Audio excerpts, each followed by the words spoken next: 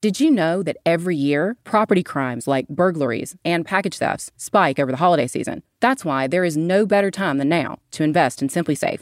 This week, SimpliSafe are giving Red Collar listeners 40% off their award-winning home security system. We love SimpliSafe because it has everything you need to make your home safe. Indoor and outdoor cameras, comprehensive sensors, all monitored around the clock by trained professionals. You can get a complete home security system starting at just over $100. This offer ends soon. Take 40% off at simplysafe.com/redcollar today. Go to simplysafe.com/redcollar.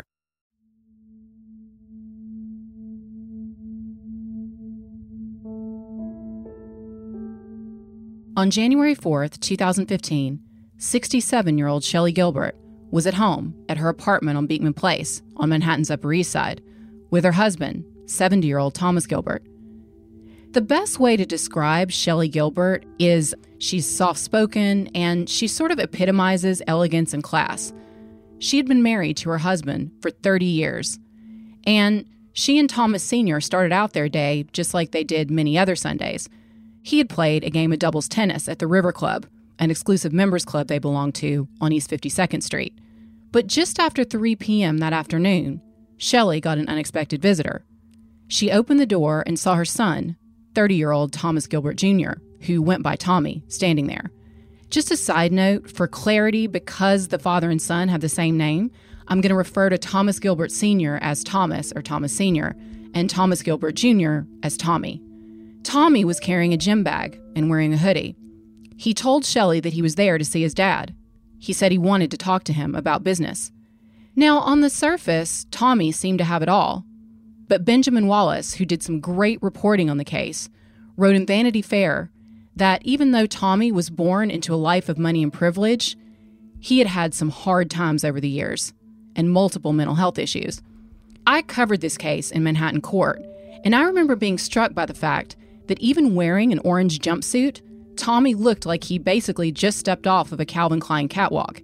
Benjamin Wallace wrote in Vanity Fair, quote, "He was the son of an investment banker and a former debutante, and was raised in an environment of extreme privilege.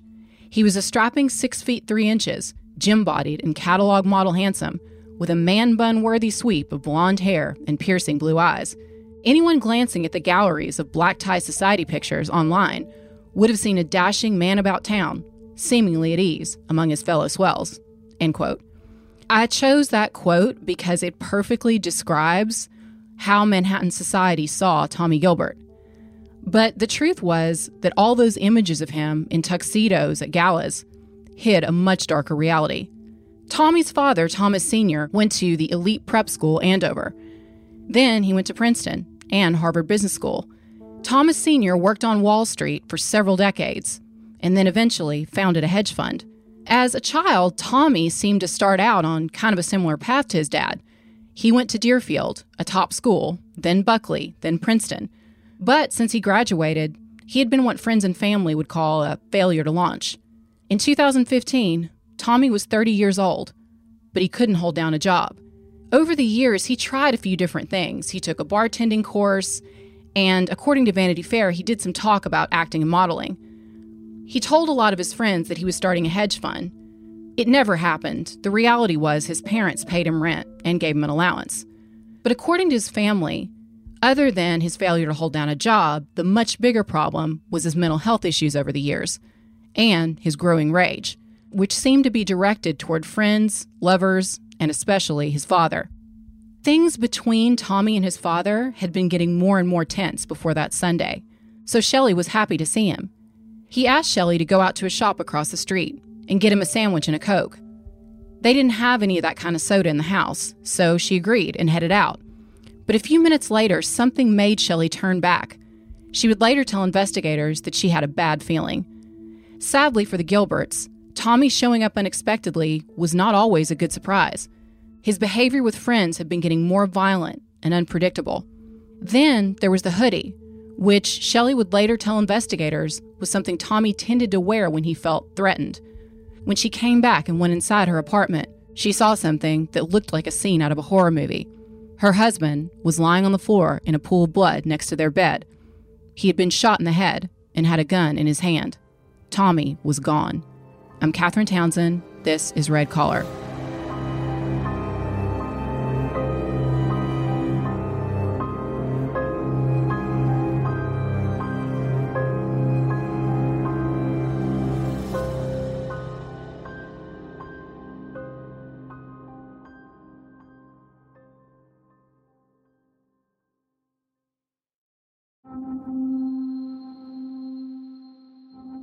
After finding her husband lying in a pool of blood on their bedroom floor, Shelley Gilbert called 911. What's the emergency today, ma'am? My husband is, I think, dead. The call goes on for several minutes, and at this point, one of the dispatchers tries to talk Shelley through how to do chest compressions on her husband. But then, when she says she thinks he's been shot, you can hear the second dispatcher come back on the line. Hello, ma'am. You said your husband was shot? Yes. How long ago? Probably 10, 15 minutes ago. 10 minutes ago, maybe. 10 minutes ago he was shot? Maybe 15. By whom? My son, who was nuts. But I didn't know he was this nuts. Police and paramedics arrived on the scene, but Thomas Gilbert Sr. was declared dead at 3:42 p.m. Detectives immediately knew that the crime scene looked kind of suspicious. First of all, Thomas Sr. was still holding the gun in his right hand, and his hand was resting on his chest with his left hand kind of over it, covering the weapon. This seemed like an impossible position to get into if you shoot yourself in the head, because normally, police say, you would drop the weapon. The weapon would have been slightly away from the body. Also, it's hard to imagine how someone could shoot themselves in the head and then wrap their hand on top of the gun. At a press conference, NYPD Chief of Investigations, Robert Boyce, said the scene at Beekman Place looked like a staged crime scene. There was basically no question about who did it. Police pulled the surveillance video that showed Tommy wearing a hoodie, carrying a gym bag, and then the video showed Shelley leaving. Then Tommy left shortly after her. This all happened within about a 15-minute time frame. Now, police needed to find Tommy. And they didn't have to look far. They showed up at his ground floor apartment at 350 West 18th Street in Chelsea and looked through the peephole. They could see a suitcase with clothes kind of scattered around. After trying to talk to Tommy through the door, he ended up surrendering just before 11 p.m. Police executed a search warrant. And later, they said they found the murder weapon, a .40 caliber Glock, inside that apartment. According to Vanity Fair, they also found some other items, including magazine clips, hollow point bullets, a red dot laser gun light, handcuffs, and a credit card skimming device. They also found several blank white credit cards. So all the ingredients for a credit card fraud scheme were inside that apartment.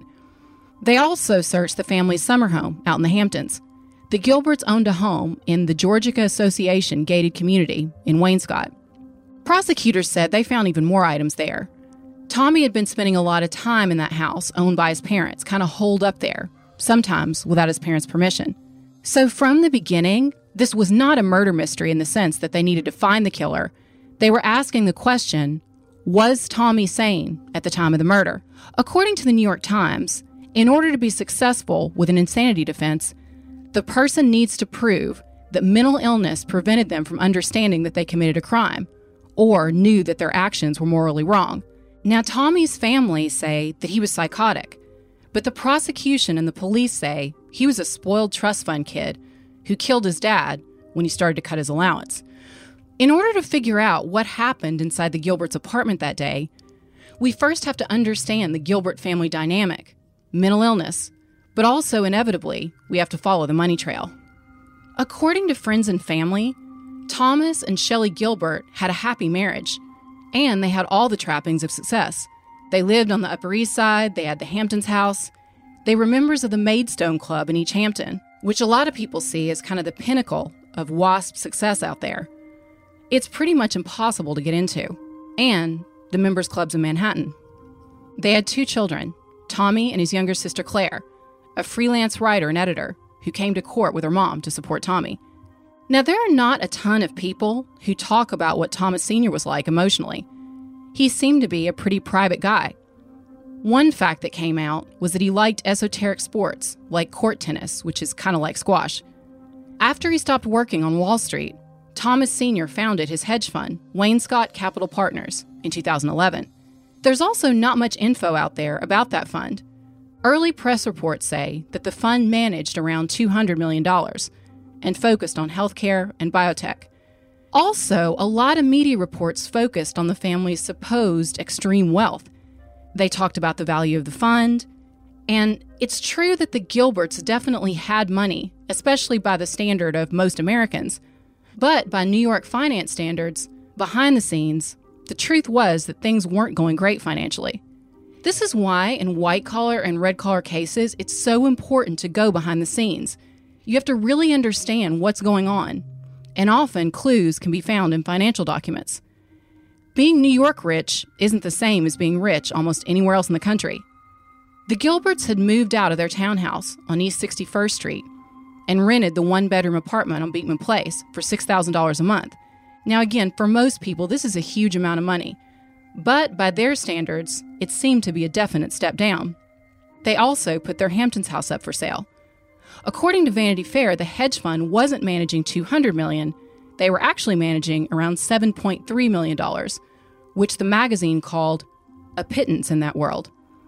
There were rumors that Thomas Sr. had taken steps to try to make it seem like he was managing more money than he actually was, that he had taken out a loan against the $4 million mortgage he had on the Hamptons house. According to an SEC filing that was referenced in Vanity Fair, Thomas Sr. reported having raised a total of $575,000 from 3 investors. It seemed like he was trying to inflate the size of the fund because the more money you appear to be managing, the easier it is to find other investors. After the killing, I went to Manhattan Surrogate Court and, like some other journalists, tracked down the probate records. The bottom line was that at the time of Thomas Sr.'s death, his net worth was around $1.6 million. Knowing what was going on with the Gilberts' financial records will become extremely important in figuring out why Thomas Sr. was killed. In one of Benjamin Wallace's articles for Vanity Fair titled A Gilded Rage, he talked about what he called the implosion of a Silver Spoon life. Benjamin talked to one of Tommy's former classmates at Deerfield School, and that classmate said he remembered Tommy as a kid as being kind of a golden boy, said he was very talkative, even a little cocky. His mother, Shelley, said similar things about her son's time at Deerfield. She talked to a reporter from the East Hampton Star and said that her son seemed to thrive at that school, that he was very athletic. He played varsity football and basketball. Then he was accepted to Princeton after high school. That was his father's alma mater. And Shelley said that at that point, he still seemed like a pretty happy, normal kid. I went down the internet rabbit hole of Reddit comments on this case. One Reddit commenter wrote, quote, "Went to school with this kid when I was younger. Nothing seemed off with him back then. He was smart, athletic, and all the teachers and coaches loved him. Couldn't fathom him growing up to murder his pops. But a lot changes as we grow older. So who knows what demons eventually consumed him." End quote. I covered this murder trial and I got really emotionally invested in it, especially because Tommy's mother was his biggest supporter the whole way through. She was always so polite to reporters. She showed up at almost every hearing and she was there for her son 1,000%. I can't imagine how hard this must have been for her because her son had killed her life partner, her husband of 30 years, and yet she was put in this impossible position of having to support her husband's killer. But she loved her son so much, she was able to do that. Even though you could tell Shelley was a really private person, she spoke out to try to help Tommy. In an interview with East Hampton Star, she showed the reporter an advisor's report for Tommy from back in the day. It read, quote, "Tommy has a positive, upbeat attitude, a terrific sense of humor, a calm, unflappable manner, growing confidence, and a sound sense of self," end quote. But as Tommy began to get older, he started to change. Shelley testified that this started with small things. He started to believe that things were contaminated. First small areas, and then eventually, according to Shelley, their entire Beekman Place apartment. He also believed that other places, like parts of JFK Airport, were contaminated as well. She said that he turned his belief about contamination on people too. He would ask her to buy new clothes every time she visited him. He would get very angry and fixated on certain people, sometimes friends, and eventually most of his rage seemed to center on his father. She said that during this time she basically felt helpless. Her son was wearing gloves and telling a therapist that he believed the cast of Saturday Night Live was targeting him, according to one therapist who spoke to the court. Tommy seemed to develop some symptoms that appeared to be kind of like OCD, but the worst was the growing rage. And this is a situation that so many parents will sadly relate to, no matter what their economic status is, because by the time Tommy's parents figured out what was going on and how bad it was getting. Their son was over 18. They tried to encourage him to get therapy, but they couldn't make him go. And because of HIPAA, they couldn't really make the doctors tell them what was going on. They felt like they were just pretty much helpless to watch until something horrible happened. And things kept getting worse. Tommy's mental deterioration got worse at college. Now, as with most things, there are two sides to this story. The truth is probably somewhere in the middle. Tommy did a lot of drugs at Princeton. He smoked pot, did acid, and took other hallucinogens, including mushrooms, according to medical records and court testimony. His mom said that he was doing this to self-medicate to try to deal with his mental health. But the prosecution used the drug use to help paint a picture of him as this hard-partying playboy. Actually, they suggested the drug use could have been what brought on the mental illness. One year, he told his mom that he was taking some time out. He was going to leave school and just surf for a while. She said she was okay with his decision. She thought that lowering his stress could make him better. Tommy started to not be able to sleep. While he was in South Carolina on his sabbatical, he checked himself into a hospital. During this time, it came out in court that he didn't talk to anyone except for cab drivers and doctors. Another time, he overdosed on mushrooms and cocaine. While he was high, he attacked a staffer in the ER where he was taken. But his parents hired him a lawyer, and the charges were later dropped. It also came out in court that while he was at school, he was disciplined by Princeton for possessing drug paraphernalia and for software that he allegedly used to hack into other people's computers.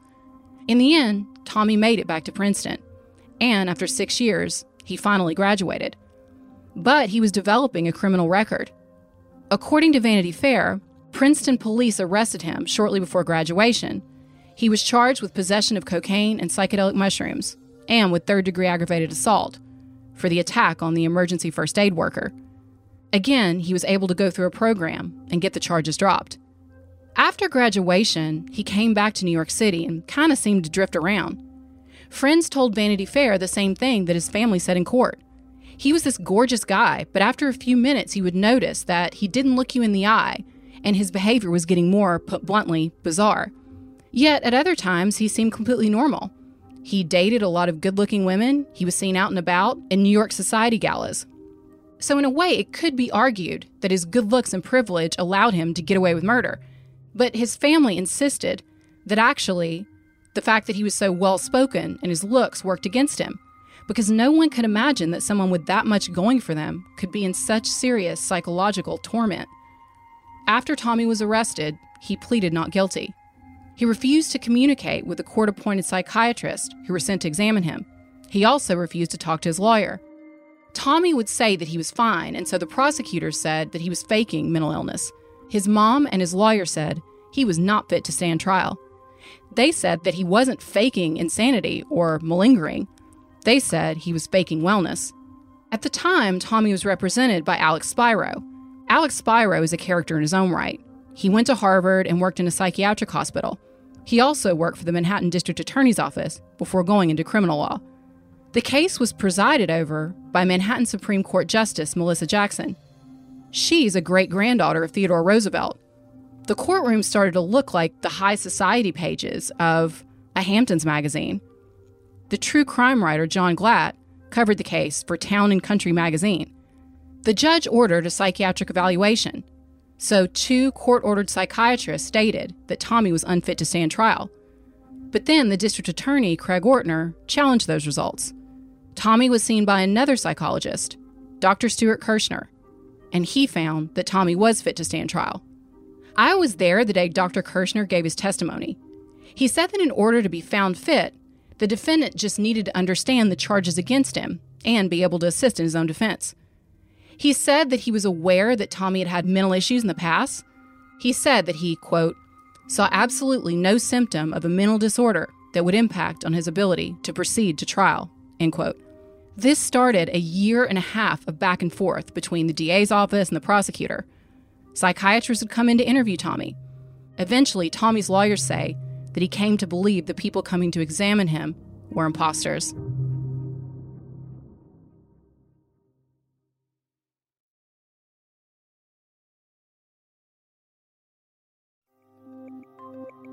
The holidays are coming up, which means that we're leaving home and traveling more often. and that we're also sending a lot of gifts. But it's also the time of year when property crimes like burglaries and package theft spike. That's why there is no better time than now to invest in SimpliSafe. This week, SimpliSafe are giving Red Collar listeners 40% off their award-winning home security system. We love SimpliSafe because it has everything you need to make your home safe. Indoor and outdoor cameras, comprehensive sensors, all monitored around the clock by trained professionals who send help the instant you need it. It was even named Best Home Security Systems of 2021 by U.S. News and World Report. You can easily customize a system for your home online in minutes, and even get free custom recommendations from SimpliSafe. These are SimpliSafe's biggest discounts of the year. You can get a complete home security system starting at just over $100. There are no long-term contracts or commitments. It's a really easy way to start feeling a bit more peace of mind. This offer ends soon. Take 40% off at SimpliSafe.com/redcollar today. Go to SimpliSafe.com/redcollar.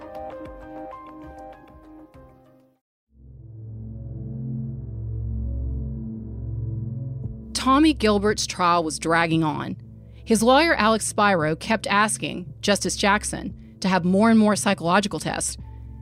He insisted that Tommy was delusional. He used the words acute psychosis. He said that his client would not only not assist in his own defense, he would just sit there and stare at him during their meetings and not talk at all. The prosecutor, Craig Ortner, kept objecting, saying that Tommy was faking it and just trying to drag things out so that he could get an insanity defense. Over the years that this trial dragged on, Tommy's transformation was remarkable. In the beginning, the New York Post published those pictures of him wearing that orange jumpsuit. He looked like a model being dragged into the courtroom. By the end, he looked more like the Unabomber. He would shuffle in looking down, wearing handcuffs. He would fluctuate between not showing up at all or just staring at the floor, and then having these bizarre outbursts in court. His hair grew long and unkempt, and he grew a full beard. He seemed to age a decade in less than 2 years. During this time, Shelley Gilbert kept showing up to every hearing and trying to raise awareness about mental illness. She later told the TV channel Oxygen that Tommy made his mom and dad promise they would only tell immediate family what was going on when they started to realize that he had mental illness issues. She said that he was concerned about appearances. Over the years, Vanity Fair said friends and family talked about how to deal with what they were calling the Tommy situation. His anger, his rages, and increasingly this idea that his father was persecuting him. Over the years, his mom told the court, they wondered if he might be schizophrenic, although he was never officially diagnosed. The New York Post published an interview with a woman he dated, a publicist named Anna Rothschild. She was almost 20 years older than Tommy. They dated in 2014. She said he was gorgeous, but definitely troubled, and spent most of his time alone. She said he discussed starting a hedge fund, but told the paper, quote, his dad wouldn't help him and told him he was stupid. He's very much a loner. His phone never rang. No one texted him or called him, end quote. She said that other than the occasional catering job, which he would leave before the end of the event, he spent his time surfing in the Hamptons. She said she found herself wondering, quote, how could a guy be that gorgeous, that wealthy, that fit, and kill his dad? This is the last thing in a million years that I thought he could do, end quote. Again, the focus on the fact that he surfed and spent a lot of time just hanging out in the Hamptons was used against him. The district attorney's office said that this was evidence that he could function on some level and that he was mentally competent. But Tommy's mother and his family kept insisting that doctors told them people with schizophrenia are able to function on a certain level, but this doesn't mean that they can hold down a job. So his parents wanted to remove as much stress as they could from his life. They paid his $2,400 a month rent. They covered all his bills and his club memberships. And they gave him extra money to live on. But the amount that they were giving him kept decreasing. First, they gave him $1,000 per week. Then, they reduced it to $600. And shortly before Thomas Gilbert Sr.'s death, Tommy's allowance had been reduced to $300. I was in court the day a woman was interviewed about a date she went on with Tommy. She really did a good job of describing his creepy behavior. She said she became friendly with him because they lived in the same building. He invited her over to watch a game. And she said while he was there, he basically ignored her and seemed to stare straight through her. Eventually, after several minutes of silence, she became so uncomfortable that she left. And this seemed to happen to a lot of people who spent time around Tommy. In 2013, he met a chef named Brianna. They had a whirlwind romance, and she moved into his apartment in Chelsea. Then he suggested that they go on a trip. He told her that his parents were renting out their Hamptons house, but according to Vanity Fair, he said he had permission to build a hut on the property. So he cleared out the site. But when they showed up to that residence, the tenant showed up and clearly had no idea what they were doing there and told them they had to leave. They rented an apartment in Amagansett in the Hamptons. Brianna testified that Tommy was often late with the rent. She said he was sweet at times, but also very secretive. He had these two safes in the Hamptons and in Manhattan. At some point, Brianna said the relationship went south when he started to direct his anger at her. He started getting paranoid, doing things like looking through her phone. Finally, the relationship ended when she started to suspect that Tommy was cheating on her. She had found some strange hairs that weren't hers, and she found a box of condoms in his apartment in Chelsea, even though she testified they didn't use them.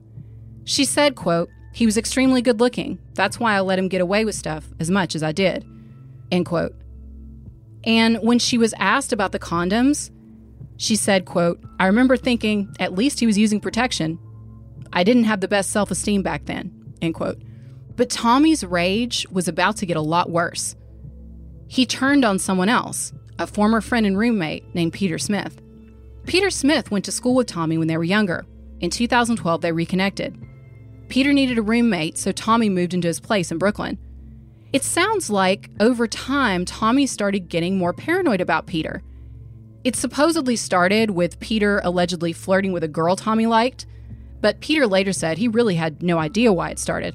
The bottom line was, over time, Peter started to get more and more creeped out by Tommy's erratic behavior. Eventually, he told him he had to move out. That started a massive downward spiral for Tommy. According to Vanity Fair, a few weeks later, a flagpole was speared through the door of Peter's family home in the Hamptons. No one called the police that time. Peter tried to stay away from Tommy, and for a few months that seemed to work. But in October 2013, Peter was at a movie premiere. He was walking down the streets when Tommy came out of the darkness and attacked him.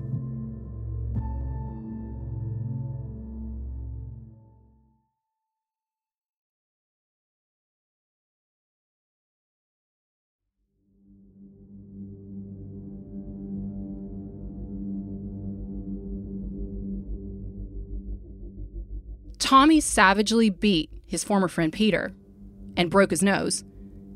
And even after that, according to friends, Tommy was saying that Peter was out to get him. Peter took out a restraining order against Tommy.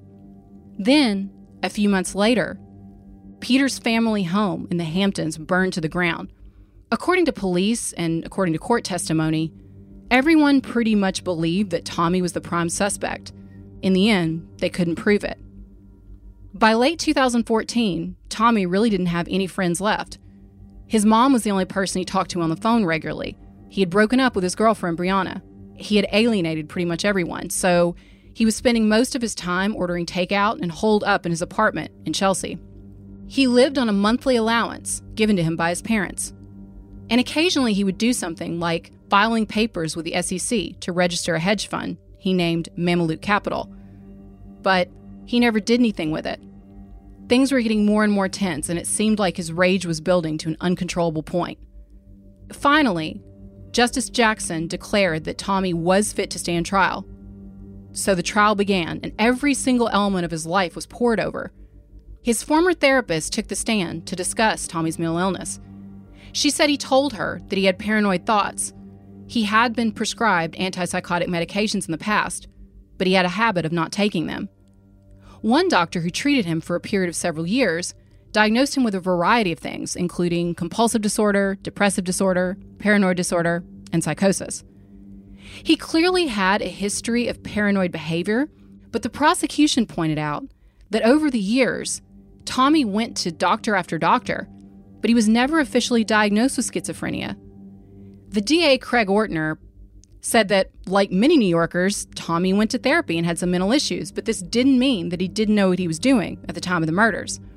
His mother would later say that she absolutely believed that Tommy thought that his father was controlling things and having a horrible effect on him.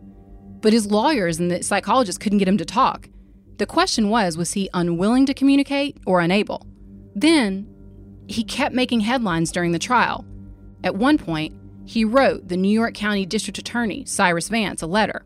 An excerpt of the letter was published in, of course, Town and Country.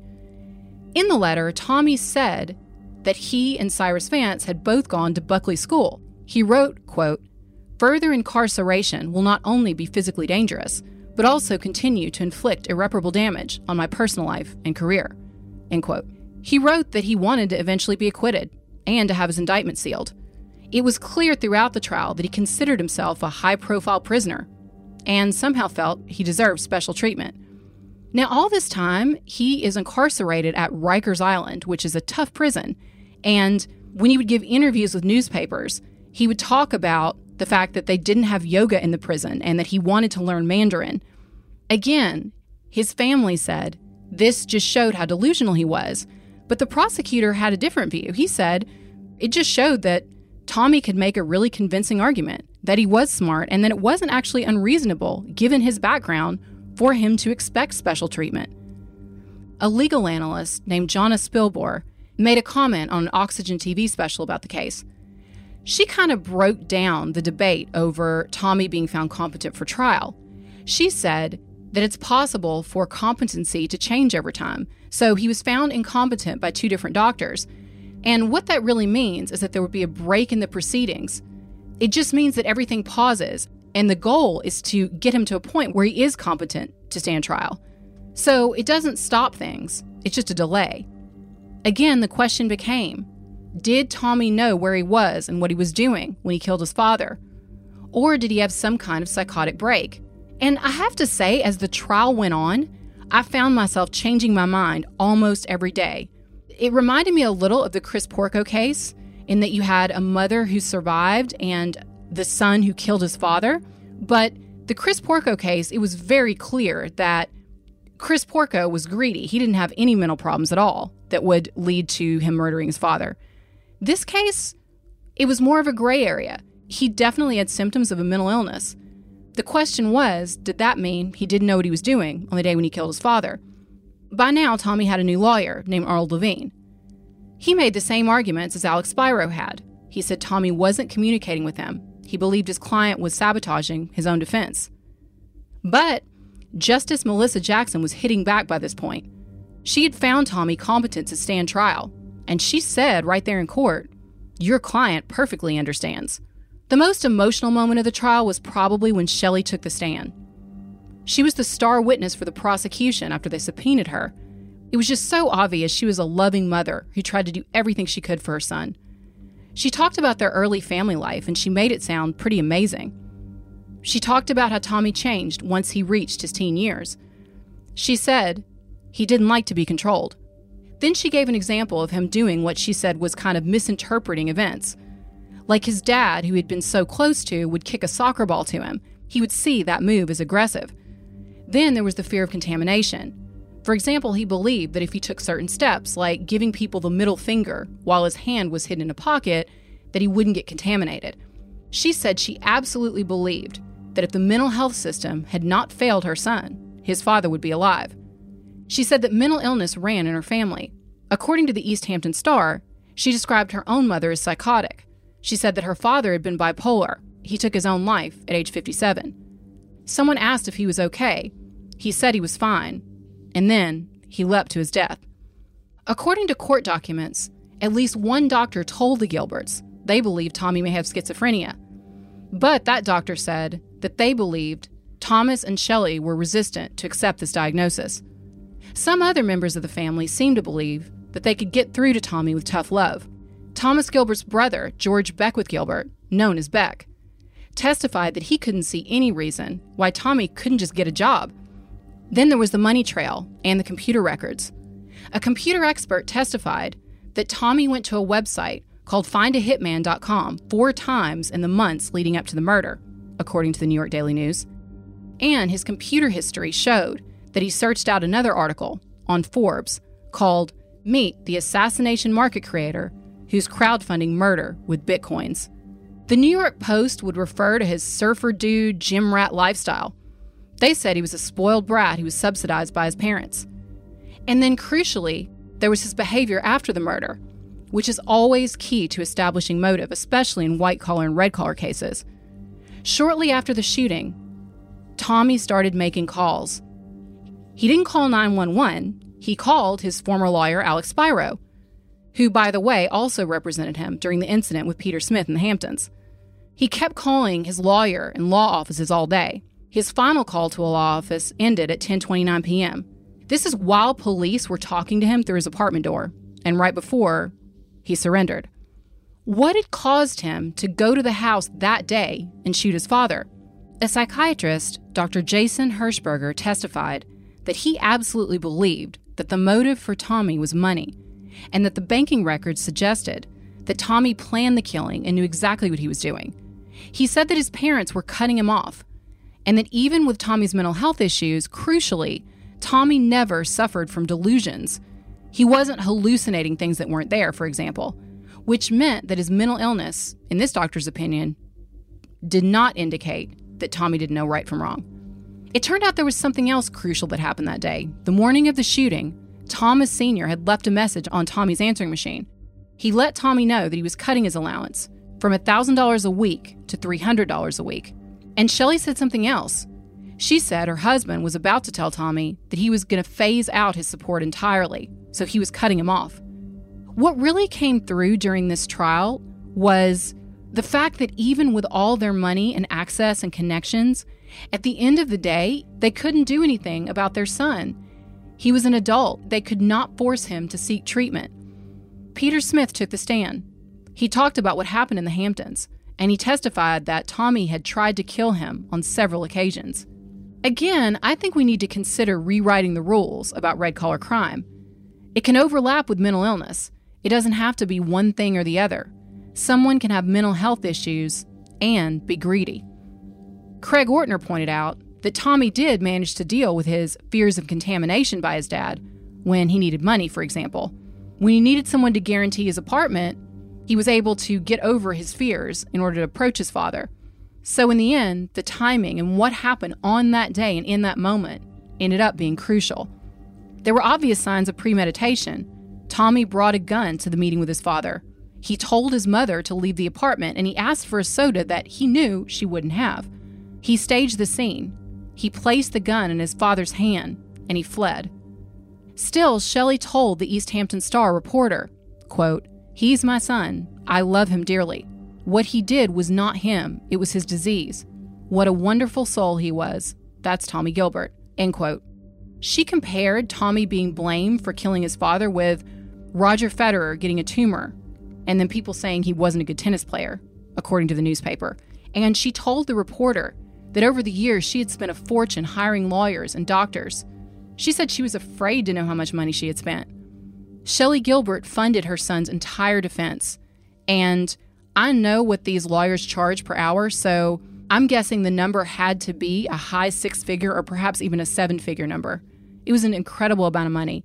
And while covering this trial, it was really a window into the difference between the type of defense that people with money can buy versus your average person off the street.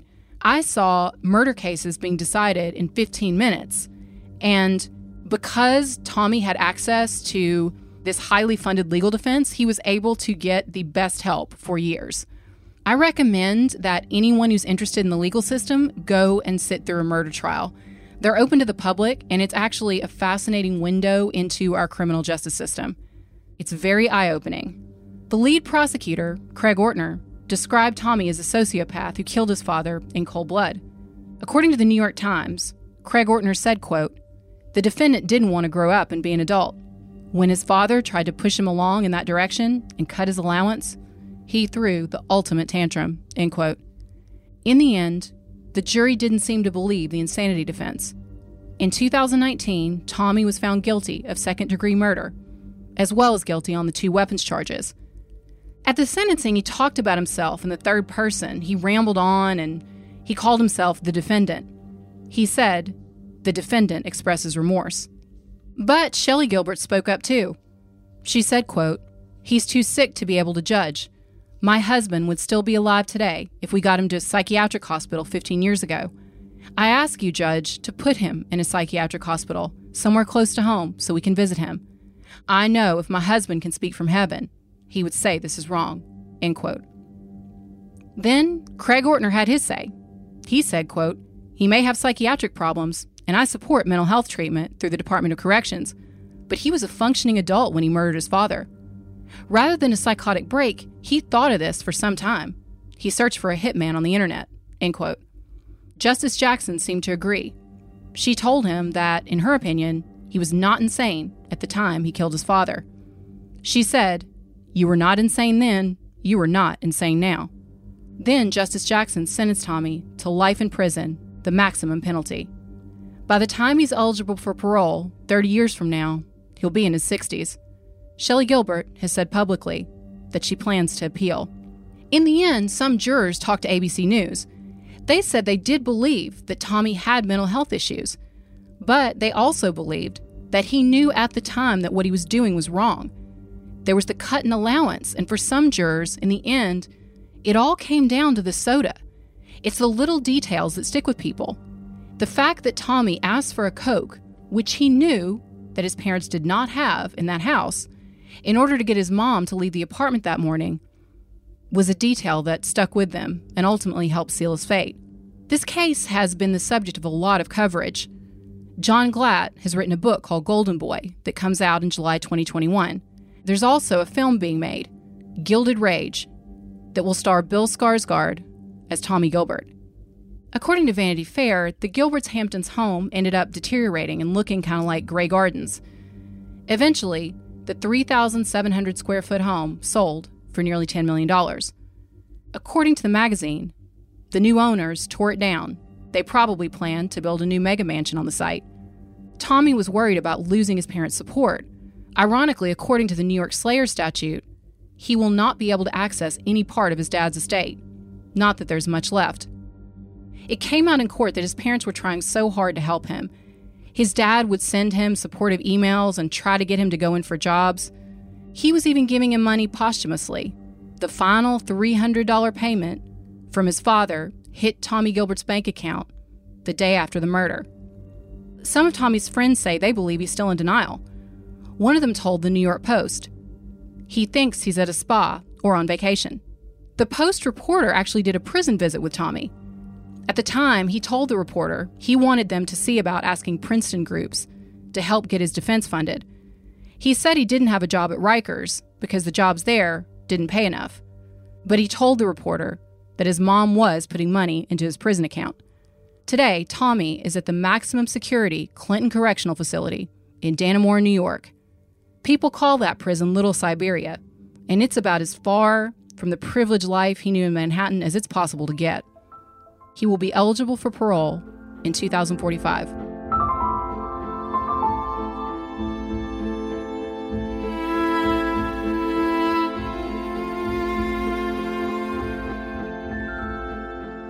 Red Collar is an AudioChuck original podcast. Research and writing by me, Catherine Townsend, with production assistance from Alyssa Flowers and Resonate Recordings. You can find all of our source material for this episode on our website, redcollarpodcast.com. So what do you think, Chuck? Do you approve?